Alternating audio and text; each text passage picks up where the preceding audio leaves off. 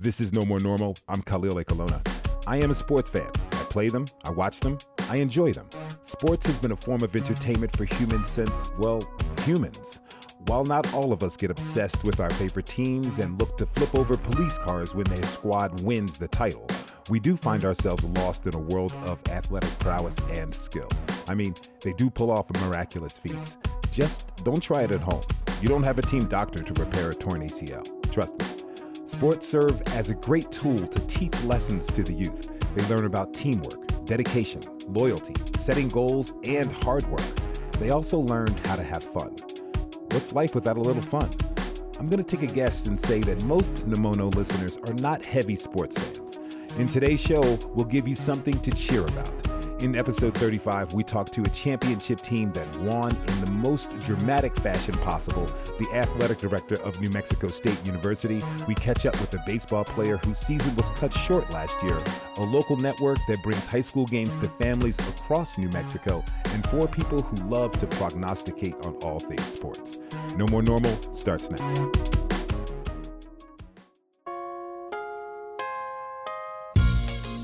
If you want an idea on what it means to weather a storm, to get hit with a setback, to pick yourself up and to accomplish your goals, just listen to this next piece. When I spoke to Santiago Cooper last April, he was not a happy teenager. New Mexico had just canceled the spring season for high school sports, and Santiago, a shortstop for Sandia Prep, was understandably very disappointed when their season was stopped after only 3 games. We were looking forward to a great season. Our hopes were really high. I'm a sophomore, so for my 8th grade year, we knew that we were going to have a good shot this specific year. We worked and worked and worked. This was the moment we were waiting for, and then when all this happened, it was very surreal. Explain how. This could only happen in a movie, it felt like. We know this is our year. We've worked up to this point. We're excited, and then boom, something happens and we can't play. In 2021, high school sports were back on, and Sandia Prep finally got to play more than a small handful of games. By season's end, Santiago and his teammates were singing a different tune.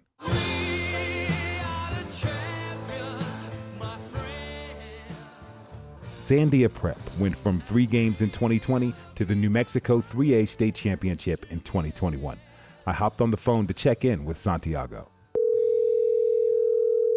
Hello? Santiago, how's it going, man? Good, how about you? I'm doing well, sir. Last year, we were on the line talking about how the season ended after 3 games. You all have gone on to go 19-4 overall, being ranked 3rd in the state, and you win the state championship. Talk to me about that turnaround and that transformation. How does it feel? When we got that season taken away from us, we really made a choice to stay tight as a family and really plan to come back and be ready and be hungry to do some damage in our games. But it was really not just for us, it was really for the seniors who didn't get a chance to play last year, and our coach who retired last year. I think it had to do with some frustration of not being able to play. The team was able to take the emotional impact of a losing season and turn it around into a state title the next year. That type of thing is not easy to do. Good coaching and guidance is needed in all levels of sport. I wanted to talk to someone who had a part in this transformation, so I met up with Sandia Prep baseball head coach Scott Brandt. Right now, we are in the third base dugout, which is our home dugout. This is where we sit and put all of our gear in during our practices and our games. And of course, we're at our home baseball field. Last year was my first year here with the program. Before the world shut down, I was a JV coach. Coach Paul Hewitt, who was here for 20 years, won 6 titles, impacted so many young men's lives, decided to retire. They offered me the position. I accepted it. But this was just a testament of so many people. Unbelievable senior leadership, and it just worked out. I mean, it's difficult to win a state title, and they found a way to do it. He goes on to tell me about the difficulty of shutting down the 2020 season and the trouble of getting started for 2021. It was difficult. We were planning on playing at a tournament up in Santa Fe, and then we get the word that it's shut down. So we stopped all team activities. The next thing you know, all the schools closed down. Then the world closed down. So we had a lot of Zoom meetings just to mentally check in, see how everyone's doing. And then September came around, and we had our off-season workouts. And that was a roller coaster ride. We started off with having groups of 10, then it slowly went down to 7, then it slowly went down to 4. So a perfect analogy would be, imagine being in a car with someone learning how to drive stick. It's a stop and go type thing. So that was frustrating, but we wanted to make sure everybody was mentally healthy and somewhat locked in and doing okay, as much as you can with everything shut down. The mental health of athletes has become a hotbed of discussion. Professional tennis star Naomi Osaka withdrew from the French Open and Wimbledon tournament, stating that the mandatory news conferences create anxiety and strain on her mental health. Last month, Richard Sherman, a defensive back in the NFL, told the Seattle Times that the pro sports world has, quote, a long way to go in how they approach mental health issues. Those are pro athletes. Imagine high school in a pandemic. So I talked to Coach Brandt. Here, he's expressing the type of messages the coaching staff shared with the team and what he saw as a result of those Zoom conversations. Stuff like this will happen in our lives. How can we see the positives and make it better? Even though the negative stuff is there, how can we focus on the positive and make it a better situation? And I think what happened over time is their fortitude became stronger, their perseverance, their mental toughness, their ability to not take things for granted, especially at this age, how, they're just living in the moment. And the other thing is they're going to have a story to tell. Not only when they tell their grandkids about their state tournament, they're also going to say, well, 16 months before that, we didn't have any toilet paper or hand sanitizer. So it's a whole story now that we're getting through it and we're on hopefully the backside, that we have a positive story to remember and to pass on to our kids and our grandkids. High school athletes are growing and developing as they're learning about the world. Coaching them is a huge responsibility. If you're a high school administrator, you would want to get that hire right. I met up with... My name is Willie Owens, and I am the athletic director here at Sandia Prep. As athletic director, Owens oversees all aspects of Sandia Prep sports teams, from hiring coaches and officials to maintaining the fields, gymnasiums, and equipment, and coordinating the budget along with the scheduling for 54 teams in 22 sports. He has a lot on his plate. Hiring the wrong coach is dangerous. I asked him what qualities he looks for in the coaching hires. One of my questions has to be, when you as a coach are at that point where your team is either winning by a lot or losing by a lot, and you get the chance to put that kid in that doesn't get to play that much, that tells me a lot about you as a person. Because if it's about winning, that kid would never get off the bench. But if it's about you as a coach and you're doing what's best for kids, that kid gets in and gets in that bat, that kid gets in and gets in on the relay team, or he's the last person on the bench that gets up off the bench and everyone else is cheering for that kid when he gets in because he doesn't play that much or she doesn't play that much. And if you as a coach is that type of person, that's the kind of people we want working for us. It's safe to say that Santiago feels good about the hiring of Coach Brandt. He has brought a different philosophy to this team. It's something I really like. And what he really likes to push is being good people, and he talks about respecting your last name. He's brought a lot of energy, which is great. He's really detailed in the practices. Mm-hmm. I really enjoy this coach, and I'm excited to play another year with him. What was it like for you, first-year head coach? Dealing into an unprecedented situation, and you got all these kids, and you're trying to lead them in general, let alone to a state championship. What was that transition experience like? Without sounding like too much cliche, I just focused on each day. We tried to get better each day. Again, we talked about mental health. Some of these kids were still doing hybrid. Some of them were still just at home doing online. Some of them came back to the classroom. So there's a lot of stuff still going on in their lives. In the meantime, we're still just trying to get better each day. How can we be better teammates? How can we pick up our teammates? And that's what we did. And this team got together. I mean, we had some tough losses at the beginning of the year that I think gave us a little scar tissue, if you will, that helped us win later on in the year, and especially that state championship. That was our first game that we scored less than 3 runs and we won all year. That's a true testament to their character and how they grew and how they stuck together. After the first 4 games of the season, the Sun Devils stood at 1 win and 3 losses with a fresh 14-2 thrashing by Los Alamos.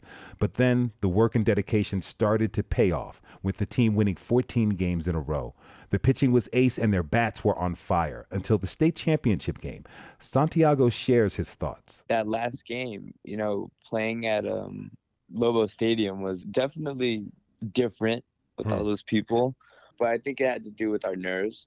I think later on we settled in more, but if I'm being honest with you, that game was not a well-played game in terms of our hitting. But fortunately, we got one that connected, and that was the one that mattered. He gets a hold of one to left field.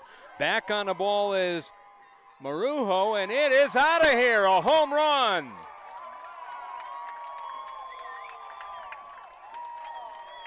It's a home run for Tremie. 2-1, win the state championship. As the final out was recorded, what were your thoughts and feelings?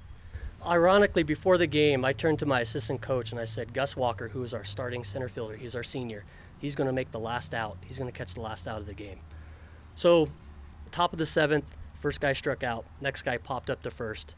And it was either the first or second pitch. He flew out to center field. I raised my hands. That's in the air to center field. Walker underneath it and has it. And the ball game is over. Sandia Prep, the 2021 Class 3A champions.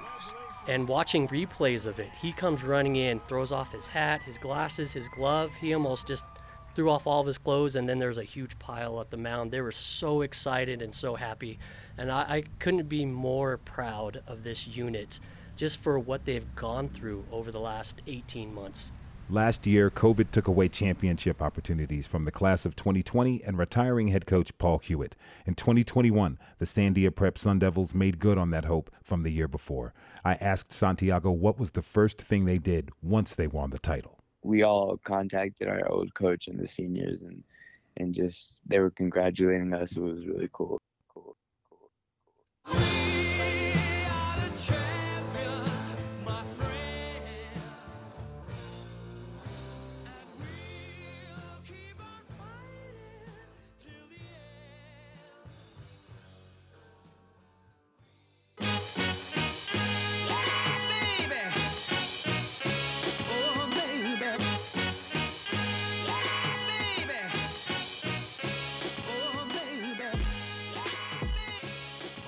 Mario Mosia is the athletic director for the New Mexico State University Aggies. They are planning to have full attendance at their football games this fall, and I wanted to see what the plan was. He begins our conversation telling me about how they are approaching the upcoming season. So what we're doing right now from a student-athlete standpoint is really encouraging student-athletes to get vaccinated. We are not at that mandated stage yet. We've talked to the individual coaches. We've talked to the athletes. It's been interesting because some of our African-American student athletes, we've seen through the numbers, have been a little apprehensive about the vaccine. And we've had some African-American doctors come in and speak to them, friends of the program, things like that. And I thought it's very important that they get a message from somebody who looks like them and who, has experienced some reluctance in their own communities. So that's the person to deliver the message. We will wait to see what the NCAA says, as well as the campus and the state, right, for unvaccinated student athletes, because that's something that's a little bit out of our control. Will there be testing? Will there be mask wearing? What will the testing look like? From a fan standpoint, as far as mass gatherings, we're following the state regulations. So we're a little bit at the state's discretion on what we're allowed to do. So far, we're following what the state of New Mexico says, and they're saying 100% capacity at the moment. Now, as far as the African-American students you mentioned, when you all brought the new protocols to the student athletes and spoke with them, what were some of the specific reactions and responses that they had? It was a very good discussion. I was the president of MOA for 2 years. That's the largest minority group of athletic administrators in the country. So, I have a lot of individuals that I can lean on with questions, things like that. And I certainly did that from a national level. Hey, what do you think is the best way to do this? One of my neighbors is a gastroenterologist, African-American. Another one's an anesthesiologist. And I was actually having a drink with him. And I was telling him the issue, and he says, Mario, I am giving that message to my African American church that I attend, and I'm finding reluctance. So I know at least I can have that discussion with them. I can talk about reasons why there's apprehension. I can talk to them about the science behind it. I can maybe dispel some myths and rumors. Yeah. Let me be clear, not just African American student athletes, but all the athletes who may have questions about it. I saw some report where there's over 500 schools that are mandating vaccinations. New Mexico State has not done that yet. It would certainly make things easier for all involved if everybody was 100% vaccinated. At the same time, people who don't want to get it, for whatever reason, we want to put learned individuals, doctors. We have a renowned virologist on campus just so they can explain the science behind it. But we are not at mandating that at this point in time. Now, last year was a unique experience, and students had the opportunity to opt out of the season for health concerns. Do they still have that? If there's any student athlete who may have a pre-existing condition or health concerns, do they still have the option to opt out of the season and maintain scholarship status? That is a great question. I don't know the answer to that, and I will have to defer to my compliance guy to see obviously that was an NCAA rule. They said, hey, if you're uncomfortable, and we've had football athletes, women's track, we had women's tennis. Off the top of my head, those are the three sports that had some opt-outs, out of our 16 sports. You pose a wonderful question, and I'm going to find an answer to that. Excellent. Thank you for that.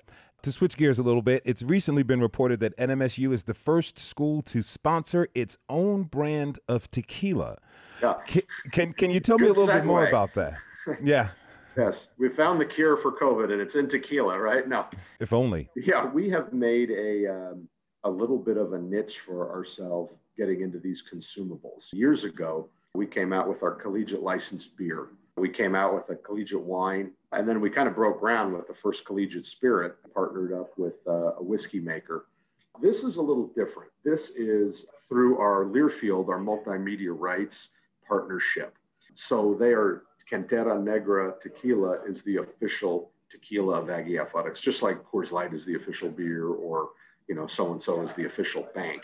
Yes. The reason why we kind of made a little bit more of a splash is because I believe we're the first university in the country to partner with a tequila company. At New Mexico State University, we are very rarely first in the country in anything. And I say that as a former alum. So whenever there's an opportunity to kind of break new ground and, get some splash in the media about being the first, I always said, I can't control the wins and losses, but we can control, we're undefeated as far as throwing parties are concerned. Okay. So we had a bunch of donors out there. They feel good about things. They're getting out. They're breathing fresh air. They're being social with each other that they haven't seen in a long time. And we get to talk about the upcoming football season. And, it's just a great way to get everybody ginned up for the season. How do you plan to have that help the athletic department? Here, we take money from everybody. We're not self-sustained, whether it's student fees, whether it's money from the state of New Mexico, whether it's money from campus. And then the onus is on us to be as creative and generate as much revenue as we can. And the first year the beer really took off, we made $30,000 from the beer. Now, a lot of people are like, oh, that's okay. It doesn't seem like much. But in 2019, pre-pandemic, that would have been my third highest ticketed sport behind basketball and football. So it's not insignificant. Then this past year, during the pandemic, I got a call from a collegiate licensing company, and they said, hey, do you realize you had a 20% increase in consumables in a pandemic and you didn't have one sporting event? Now, seeing that the athletic department can now be innovative in generating revenue, that option is now open to student athletes themselves, with the Supreme Court allowing athletes to profit off of their name, image, and likeness. How does NMSU, the athletic department, how do they view this change in dynamic? I think it's great. Look, I was a former college student athlete. I was a former professional student athlete in baseball in the minor leagues. I am not one of those ADs that think, oh, this is going to ruin everything and this is terrible. It's definitely going to be different. And there's 8 million questions. Look, Las Cruces is significantly different than Ann Arbor or Athens, Georgia, or, Tuscaloosa, Alabama. We are less sophisticated from a collegiate space, from our donor base and things like that. As now, our coaches and our student athletes are just the same. They hear and see all these things and they want to know, hey, what can we do? I really think that the educational component is key. You know, how do you protect yourself? I mean, don't take anything that, you know, the law says you're not supposed to. We were unique in the fact that New Mexico was one of those first 6 states that passed a law allowing name, image, and likeness. And it was really done through a state senator, Mark Moores in Albuquerque, who was a former New Mexico Lobo offensive lineman. So he got the ball rolling there. You know, then the NCAA came out with the guidelines. We as a school need to decide, hey, what do we want to allow? Can a student athlete take advantage of an opportunity wearing their uniform?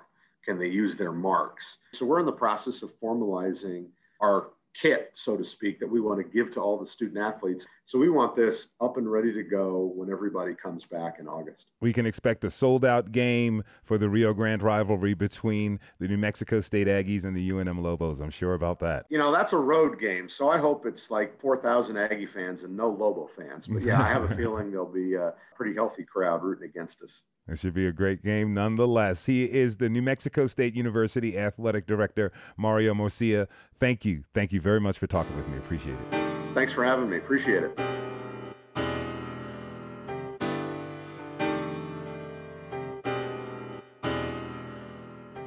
I think it's every athlete's dream to win the state championship for their high school, to be cemented in the school's Hall of Fame for taking out a bitter rival.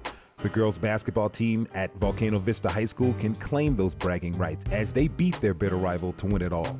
And they got national recognition in doing it. I got on a Zoom call with head coach Lisa Villarreal and players Natalia Chavez, Kennedy Brown, and Jalen Bates to talk about it. This looks to be like a pretty intense rivalry you all had with Hobbs. The season before, you go, was it 26-3, and Hobbs beats you in the playoffs. Natalia, how did it feel to beat them to win the state championship? It felt great because we got to face them once again, and you know, we wanted to play them again the whole season. So it felt great just to go back to the pit and actually like win it this time. On that most famous shot that you hit from half court. Chavez now with one, throws it up at the buzzer. It went in! Oh my gosh! Volcano Vista wins it! I thought they were just going to run the clock out, and she took that shot. A buzzer beater by Natalia Chavez. A buzzer beater to win the state championship, which is nominated for an ESPY. For listeners who don't know, ESPYs are awards by ESPN, the worldwide leader in sports.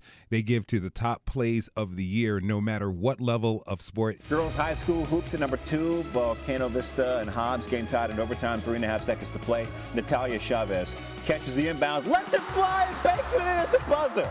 Wins the New Mexico State Championship for Volcano Vista 52-49. And you're up for the shot of the year. How'd you get the news? When I got the news, I honestly didn't know about it. One of the boys from the basketball team is the one that actually told me about it. So I actually didn't believe it at first. And then I was like, sent it to my mom and she looked for it. And I was like, oh, it's true. Like, this is crazy. So it's like an exciting feeling and like unbelievable. That's pretty cool. Now, you all only had 13 games this season because of COVID. Talk to me about what it was like preparing for basketball, going to school, dealing with a global pandemic. Was it really hard for you to concentrate, or was like playing the game, being with your teammates, did that help you? Jalen, tell me how that was for you. It wasn't too bad, just with the support of like all the coaches and everyone else, just getting used to being just online and then going to the gym. Kennedy, how was last year for you with everything, school, COVID, basketball? It was fine for me personally because it was a lot of time for us to recover and rest. So we would be able to get into the gym, get our schoolwork done, and then have the rest of the day just to do what we need to do. So get extra work in, which I thought it was nice. The only part was just the guessing game of if you're going to play or not. What did you all do to make sure that your team remained focused no matter, again, you got school, you got basketball, you got being a teenager on your hands in a crazy year. What did you all do to motivate each other to keep each other focused on the goal of winning the state championship? I think that the biggest thing that we did was just make sure our culture was strong throughout the whole entire situation that we were going through, whether that was making sure everyone got their grades in check and was getting all their schoolwork done and turned in, because we didn't know what grades they were taking, and that affects our eligibility to play. Talk to me about the preparation and training that you all did after you got that loss from Hobbs last year. Is it fair to say that Hobbs is your main rival? Yes. In the game, and they seem to key in on you two, Natalia and Jalen. You guys are the leading scorers for the team. What was your flow? How was your feeling within the game? It was just really depending on everyone else to, I don't want to really say step up, but being able to like help us, being able to find open man. It's just, we really had to depend on each other. Sophomore season, you get beat by your rival. Junior season, you get to beat your rival and have it all over SportsCenter at the same time. Senior season comes up. You know Hobbs is going to be mad looking for payback. What are you all thinking? We all know that now we have the pressure on our back, but at the same time, like, it's good pressure and it's healthy pressure to us to make sure that our practices are always going to be high level, because we know what it takes now to be successful and to win that. And we know what it took to lose too. So I think making sure that we find the balance of always working hard, but making sure that we're staying motivated, because this year, I mean, as much as last two, that we want another ring. Coach Villarreal, talk to me about your philosophy in coaching. Are you just one to, like, hey, let me teach these young ladies about the game of basketball so they can be the best players they can possibly be, win a championship for their high school, maybe go off to college and get scholarship opportunities? Or do you see something deeper when you're coaching? You know, these girls come to me with a lot of talent, and they've been playing at a very young age at a high level already. So what I like to do in my programs is we have a lot of repetition.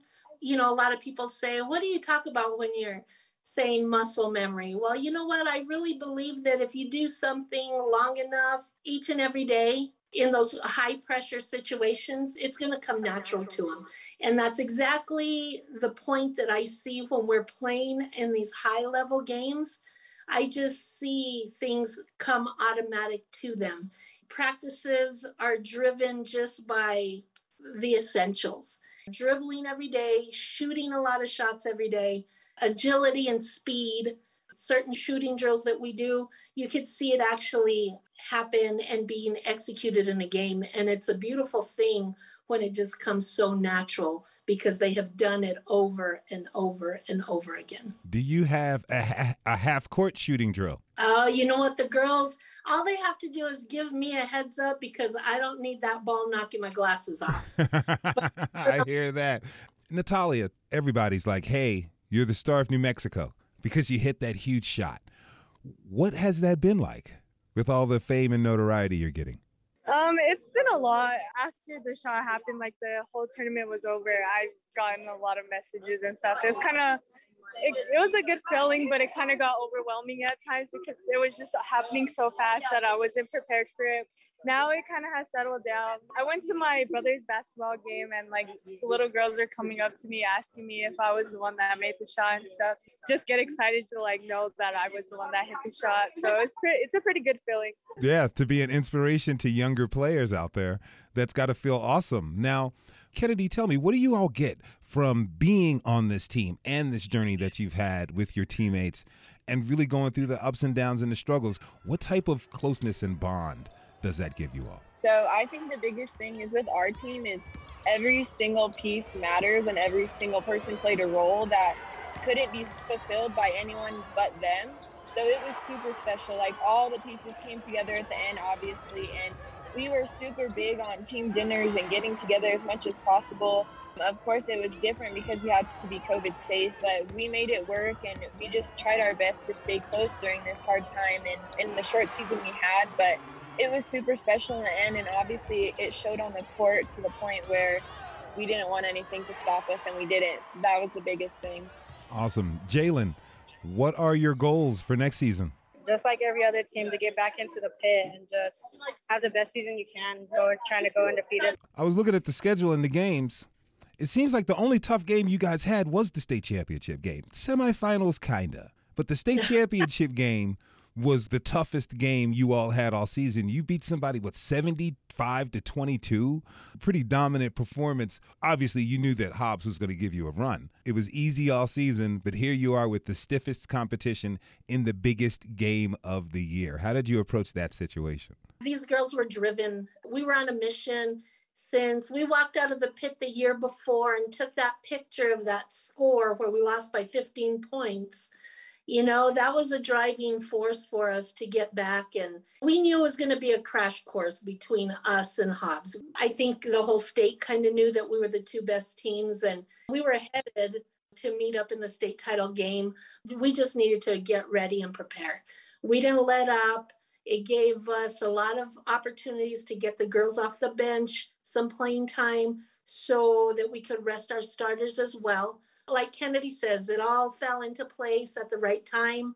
All the teams that we faced along the way, it may have looked easy on the scoreboard, but nobody's going to lay down and roll over because Volcano Vista steps in the gym. They all gave us a run for our money at certain points, and they made us work, and that's all we could have asked for in a season like this. Coach, what can we look forward to in the 2021-2022 season? We've talked about it. There's one thing. This is our school's 4th state championship with these girls. The only thing lacking is a back-to-back. So once I open that can of worms with the girls, they're on another mission, and I know it. Maybe I can just sit back and watch it all happen. Nice. That must feel good. It must feel good as a coach. You're like, hey, this is the goal. And you've got 3 leaders like you have here on the line who are going to do everything they can to make sure that they and the rest of the team meet that. That's something else. Once we hit the gym running, it's going to be full force. And even though it's their mission to get back to the state title game and win one, the focus and the energy, the whole dynamic in practice is a fun thing to watch as well. I, for one, am going to keep my eye on Volcano Vista Lady Hawks basketball. I'm expecting another championship, so don't let me down. Thank you for having me. Thank you for having us. Thank you. Absolutely my pleasure. That is Coach Lisa Villarreal, Natalia Chavez, Kennedy Brown, and Jalen Bates from the Volcano Vista girls basketball team. State champs. Thank you all so much. Enjoy your summers. Thank you. Congratulations again. Keep up the good work. Thank you. Thank you. Bye. Bye. We are the champions. We are the champions. No time for losers, 'cause we are the champions.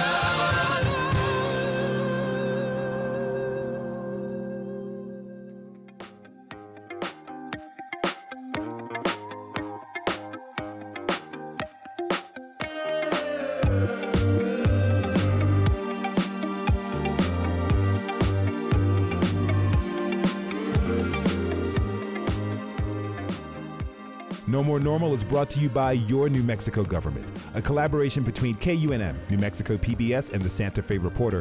Funding for our coverage comes from the Kellogg Foundation and KUNM listeners like you. Support for public media provided by the Thornburg Foundation. Hear us each week on KUNM Sundays at 11 a.m. Find past episodes online at kunm.org or wherever you look for podcasts. This is No More Normal. I'm Khalil Ekalona. We are catching up with the world of sports this week. Fans are allowed back in the stands and popcorn is flowing. Sports give us a sense of normalcy for now. And for now, we'll take it. You've heard from a couple state championship teams and the AD at New Mexico State. Coming up, we have a word from the network that broadcasts high school games all over the state, and we hear from the prognosticators. Stick with us.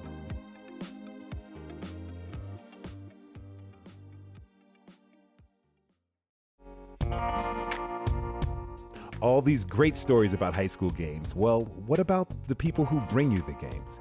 That's where ProView Networks comes in.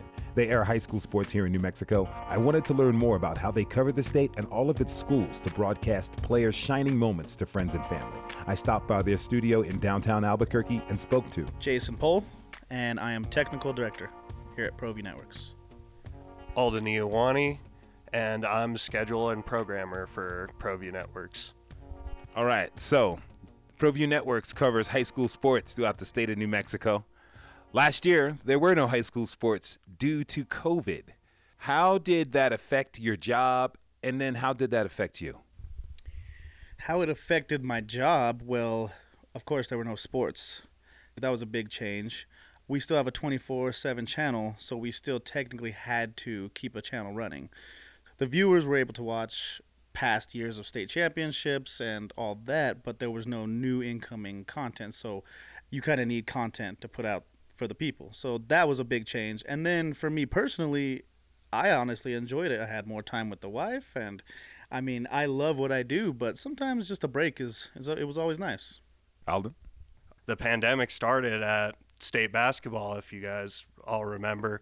So we were in the busiest part of our season, and then everything kind of just came screaming to a halt, which was very difficult. It was a different state basketball tournament, that's for sure, and just in general as far as work goes. And it was weird not being super busy, but like Jason alluded to, for myself personally, it was kind of a nice time to recollect myself. I have a niece and nephew, so I was able to chill with them a little bit during the pandemic. It was a nice little reset, but it was definitely a crazy time for sure. Now, you handle scheduling, and a lot of people think high school sports, that should be easy to cover, you know? Tell me about the hectic nature that's scheduling televised sporting events for basically all the high schools out here. Tell me what that's like. Oh, it's intense, man. When we found out sports was coming back, it was insane. For instance, basketball, we were doing 7 locations a night. We were doing C-team, JV, and varsity games for APS and Rio Rancho. It was definitely really hard. With the schedule, usually things are set in stone. There were certain cases where people would have outbreaks, so teams would cancel and shut it down. Like El Dorado basketball, they shut down for like 2 weeks during the season, and we're doing a bunch of their games. So it was a very rocky, slippery slope I had to climb as being a scheduler for sure. Now, Jay, tell me what goes into covering an event like a football game coming up this fall. First and foremost, you need power, you need internet. Internet, that's key. So you always got to do a line test. You always go test out your test. But if there's multiple games and we only have so much equipment, you kind of have to lay out all of your equipment, prefabricate a setup that you think would work for each game. So you have 2 announcers, you need 2 headsets, you need a headset for you need 2 cameras, maybe a 3 for the scoreboard, you need extra SDI cables just in case something happens. Sometimes we're all the way out at Cleveland High School. I mean, 45-minute drive back to your office it's a no-go. So you have to pretty much have a checklist and make sure you have everything. It's just a lot of pre-planning. When you get the product done and you have everything going, it's all worth it. High school sports is all about kind of legacy. Winning a state championship for your high school, you can live off that for the rest of your life. Come back for the 15, 25, 30-year reunion. You're still being honored as champions. How does that feel to see these moments happen for young people in so many different venues? Well, for me, growing up, I watched a lot of Sports Center and sports growing up with my dad. That's some of the early memories of my childhood that I cherish. And, you know, when you can give that feeling of being on TV and being seen to all these high school kids, it means the world to me, because I'm one of the few workers here at ProView who has actually played on ProView and been able to come back and actually work with ProView. Any chance we can get to spotlight these kids, make them feel like they're on SportsCenter, that they're on ESPN, that their grandparents, family members, wherever they're at, are able to watch, that means the world to me. Are there any memorable moments? Obviously, you know, the buzzer beater at the state championship, Natalia Chavez, that was huge at the pit. One thing I wish we were at full capacity, because the pit during state finals is rocking. Another memory, I mean, going down south, watching El Dorado, my alma mater, they beat Mayfield, which is unheard of. Mayfield ran things, the South ran things in football, and when El Dorado beat them, I kind of had some pride. I know a couple years ago you guys had this wacky show called The Prognosticators on there. Can anyone just come up and say, hey, I want to do a sports show with ProView Networks? How does that process work about getting started working with you all? Basically, you can come with us, anybody. We're open. We're open for any shows. The city is very helpful with equipment and any help and assistance. Any show you want, we hear you out. Of course, you have to pitch it to us, and it has to be something that's viable. But even then, I mean, if you're all about your craft and you have an idea, and that's basically what we see, like if we see that you're all about this show and you want it, we'll help you. Are there any new sports you guys are picking up to cover this season? Usually we stick to the main sports, but in recent years we've gotten a lot better with cross country. We've done tennis in the past, Ninja Warrior, anything you can think of we've done.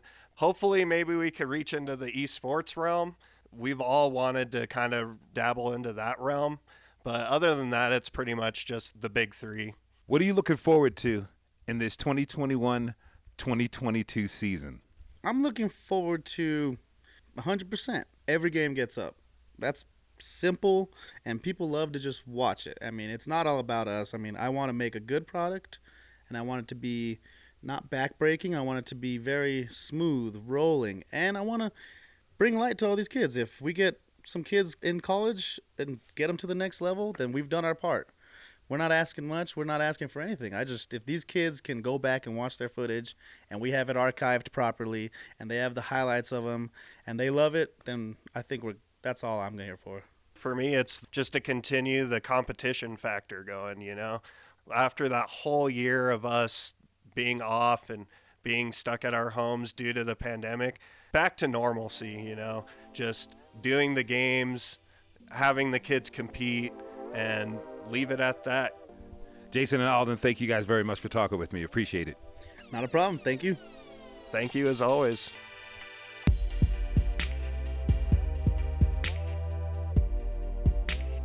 Like I said at the top of the show, I'm a sports fan.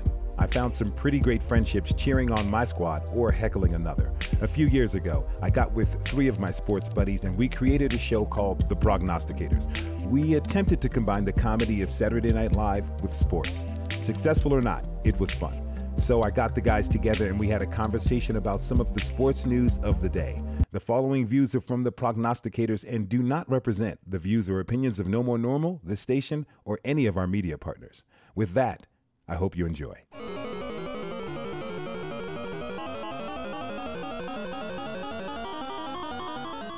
All right, you are now with the Prognosticators, taking you everywhere in the football and sports universe. We got the old gang back together. I'm here with Benjamin, Benny Waska Eaglin, Jesse, the rookie Hendricks, and Mr. Rod, the Maverick Parker. Fellas, how are you doing? Doing real good, Khalil. All right, so we're going to jump into a segment that we call Drinking the Kool-Aid. We are drinking the Kool-Aid, and the first topic, we're going to talk about baseball.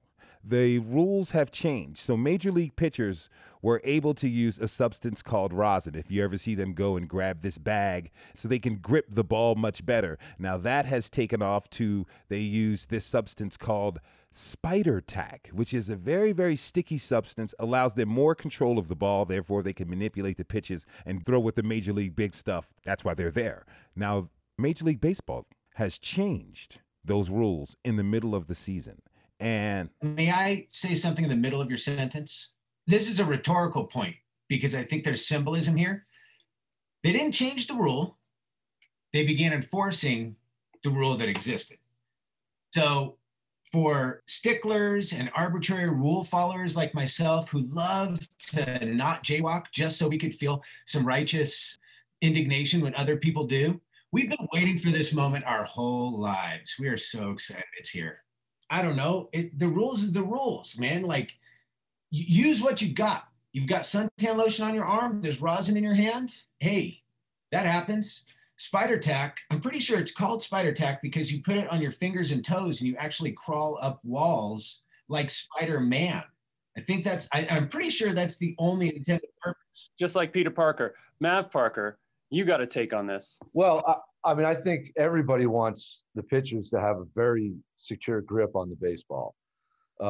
When you have 9 innings of 95 plus, you no one wants pitchers to lose control of the baseball.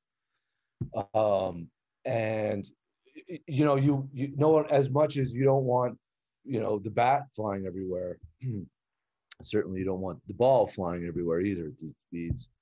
I think there's a lot of psychological factor involved. Pitchers are very heady athletes, and all you mess with their rhythm, their routine, their thing. They can really get, screwed up by that, and can get into a pitching rut, whether it has anything to do with the rosin or whatever. And so, that I think there's a lot of things, sort of a lot of layers to this. And the reason it's so controversial right now is because of all this witch hunting, right? They're going after players they're being told that they're cheating and they're claiming that they're not. And we've seen this on the highlights. This has become an issue, right? This is why we're having the conversation, is because there's pushback. With the sticky substance thing, you know, it's nice to let things slide, and then they take it a little too far. I could tell you that right now. Anyone who's got children in their home or who has been around children, you give them a little bit, eventually they're going to take it too far, and then Mean Daddy has to come. And then Mean Daddy's the bad guy. And Mean Daddy's sitting here like, wait.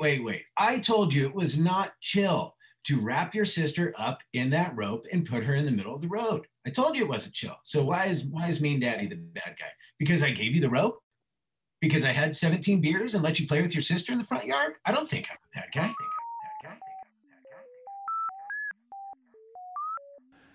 Switching gears slightly, the NCAA got shot down by the Supreme Court a few weeks ago in stating that college athletes can now make money off of their name, image, and likeness. So if I were a big-time UNM table tennis star, I could now get a sponsorship from Budweiser or someone and make some money and put that in my pocket, and it is not a violation.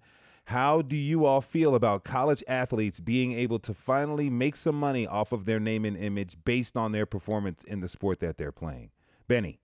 Well, we have to go back, right? If we're gonna, it's just like with legalization of weed, we should be releasing everybody who went to jail for weed charges, right?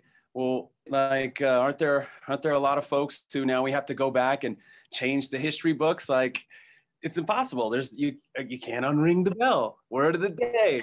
Do you guys think that it's going to change college sports with players? Some are getting some big-time deals. Master P's son, who plays for Middle Tennessee State, got a deal for $2 million. There's other ones. There's a set of twins, young ladies who play for the Fresno State women's basketball team. They're sponsored by Boost Mobile. I'm looking at this, and it's like, if you are a bench warmer, but you have a huge social media following, you can make yourself some coin. I don't think it's a problem necessarily. I'm just worried about, we've rung this bell that we can't unring, and in a year or two, are we going to be hearing vibrations that are detrimental to the sport and college athletes themselves? Unintended consequences all day. Here they come. But first of all, name, image, likeness. Absolutely. You've got a video game avatar that has my name and my face. I better get some money for that, for sure.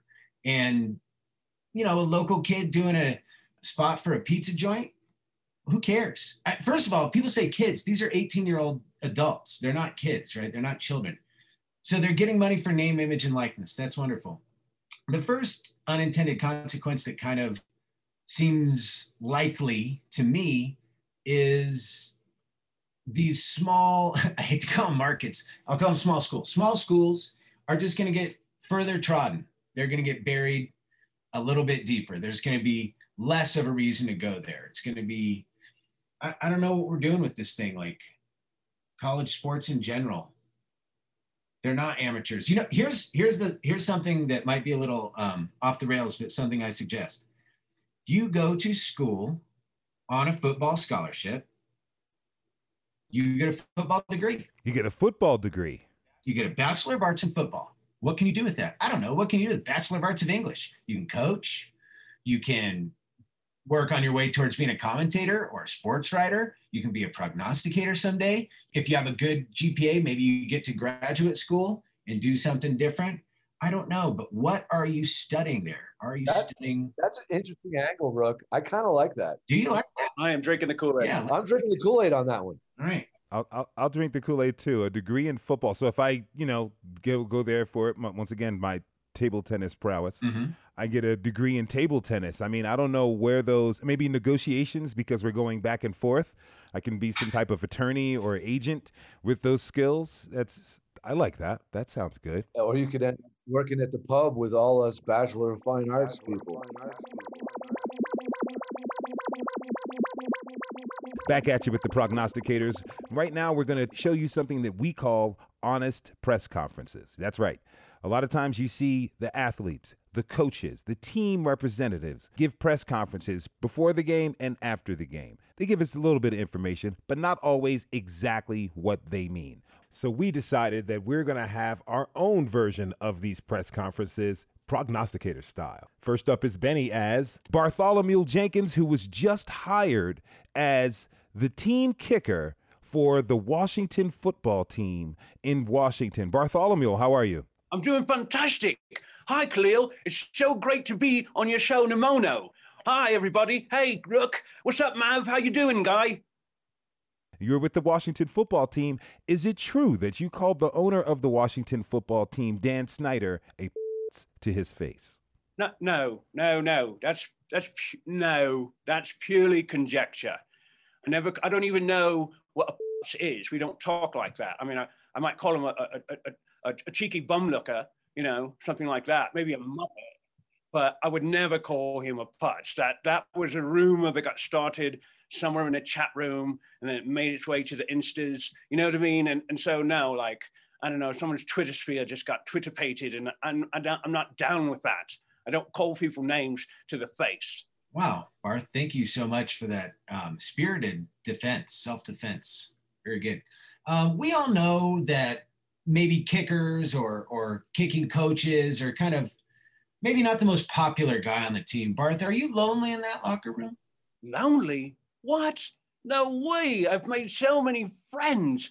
It's fantastic. I mean, the camaraderie, you know, between football players, you know, and you know, I'm a kicker. I know I don't get out there and bing, bang, boom. Like I met Chase Young, right? He was Defensive Rookie of the Year last year. He was fantastic, and he's really big and has massive muscles. And I was shaking his hand, and it was a strong handshake. And then I fell over a helmet, and I got stitches on the side of my head. And he picked me up, and I'd had no idea where I was. And he was really kind to me about all that. And everyone's always patting me on the back, and they're like, "Wow, you Brits really know football. Good job, Barthy. Keep on kicking." Yeah. Barth, I have a question for you. This is Madman here. I'm going to go off the grid a little bit. Get it? Grid, as in gridiron. And I'm going to ask you a question about your country's sports situation over there in the UK. It seems that not only do we have Wimbledon, but we also have England in the European Championships for the first time since 1966. Now, I'm going to propose a theory for you, Bart, for you and your country to think about. What if you could merge the fan experience of football, European football, British football, and tennis, so that you could have tennis hooligans and you could sing during the tennis match and you wouldn't have to be quiet? What do you think about that as a Brit, Barth? You know, as a child, I was banned from Wimbledon. I've been banned from Wickenham Stadium. I've been banned from Buckingham Palace. I've been banned from so many places for having spoken out and really, you know, without the chutzpah and the fire and the passion that I have, right? And Wimbledon, it's very, very royal, you know, the royal family, you know, and I would never call them cheeky bumlockers because that would be rude. So don't do that. But I get your point there, Mav, and from my, you know, and perhaps that's why I'm now an American footballer, because you guys really get it. You just get in there and say whatever you want and express yourself all the way, and you just tell yourself that you're the best all the time. Yeah, does that answer your question? Yes, it does. That's a Bart. wrap for Thank you. Honest Press Conferences and a wrap for the prognosticators. I want to thank my fellow prognosticators, Benjamin, Benny Waska Eaglin, Jesse, the Rookie Hendricks, and Mav, the Maverick Parker. Thanks, fellas. It's been fun. Yeah, it's getting crowded up here in space, but it is nice to kick it with just some regular old salt of the earth thousandaires. Very good to see you guys.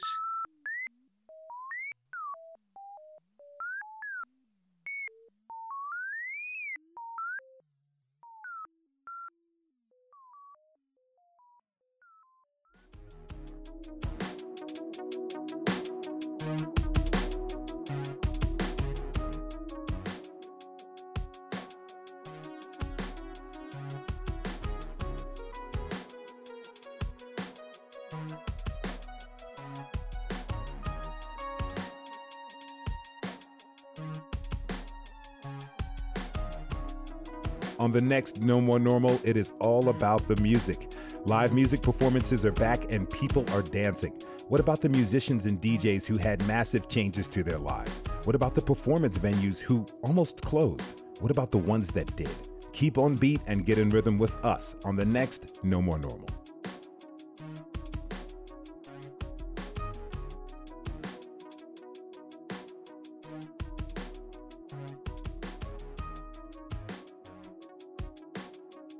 As always, we want to thank all of our guests for sharing their experience and expertise. Special thanks to Jazztone, the producer, Cheo, Dom Life, Business School, Sundog, and Olad Records for providing music to the show. Kaki, Pope Yes Yes Y'all, and Bigawatt produced some of the show's themes. No More Normal is produced and hosted by yours truly. I'm Khalil Ekalona. Thanks for listening.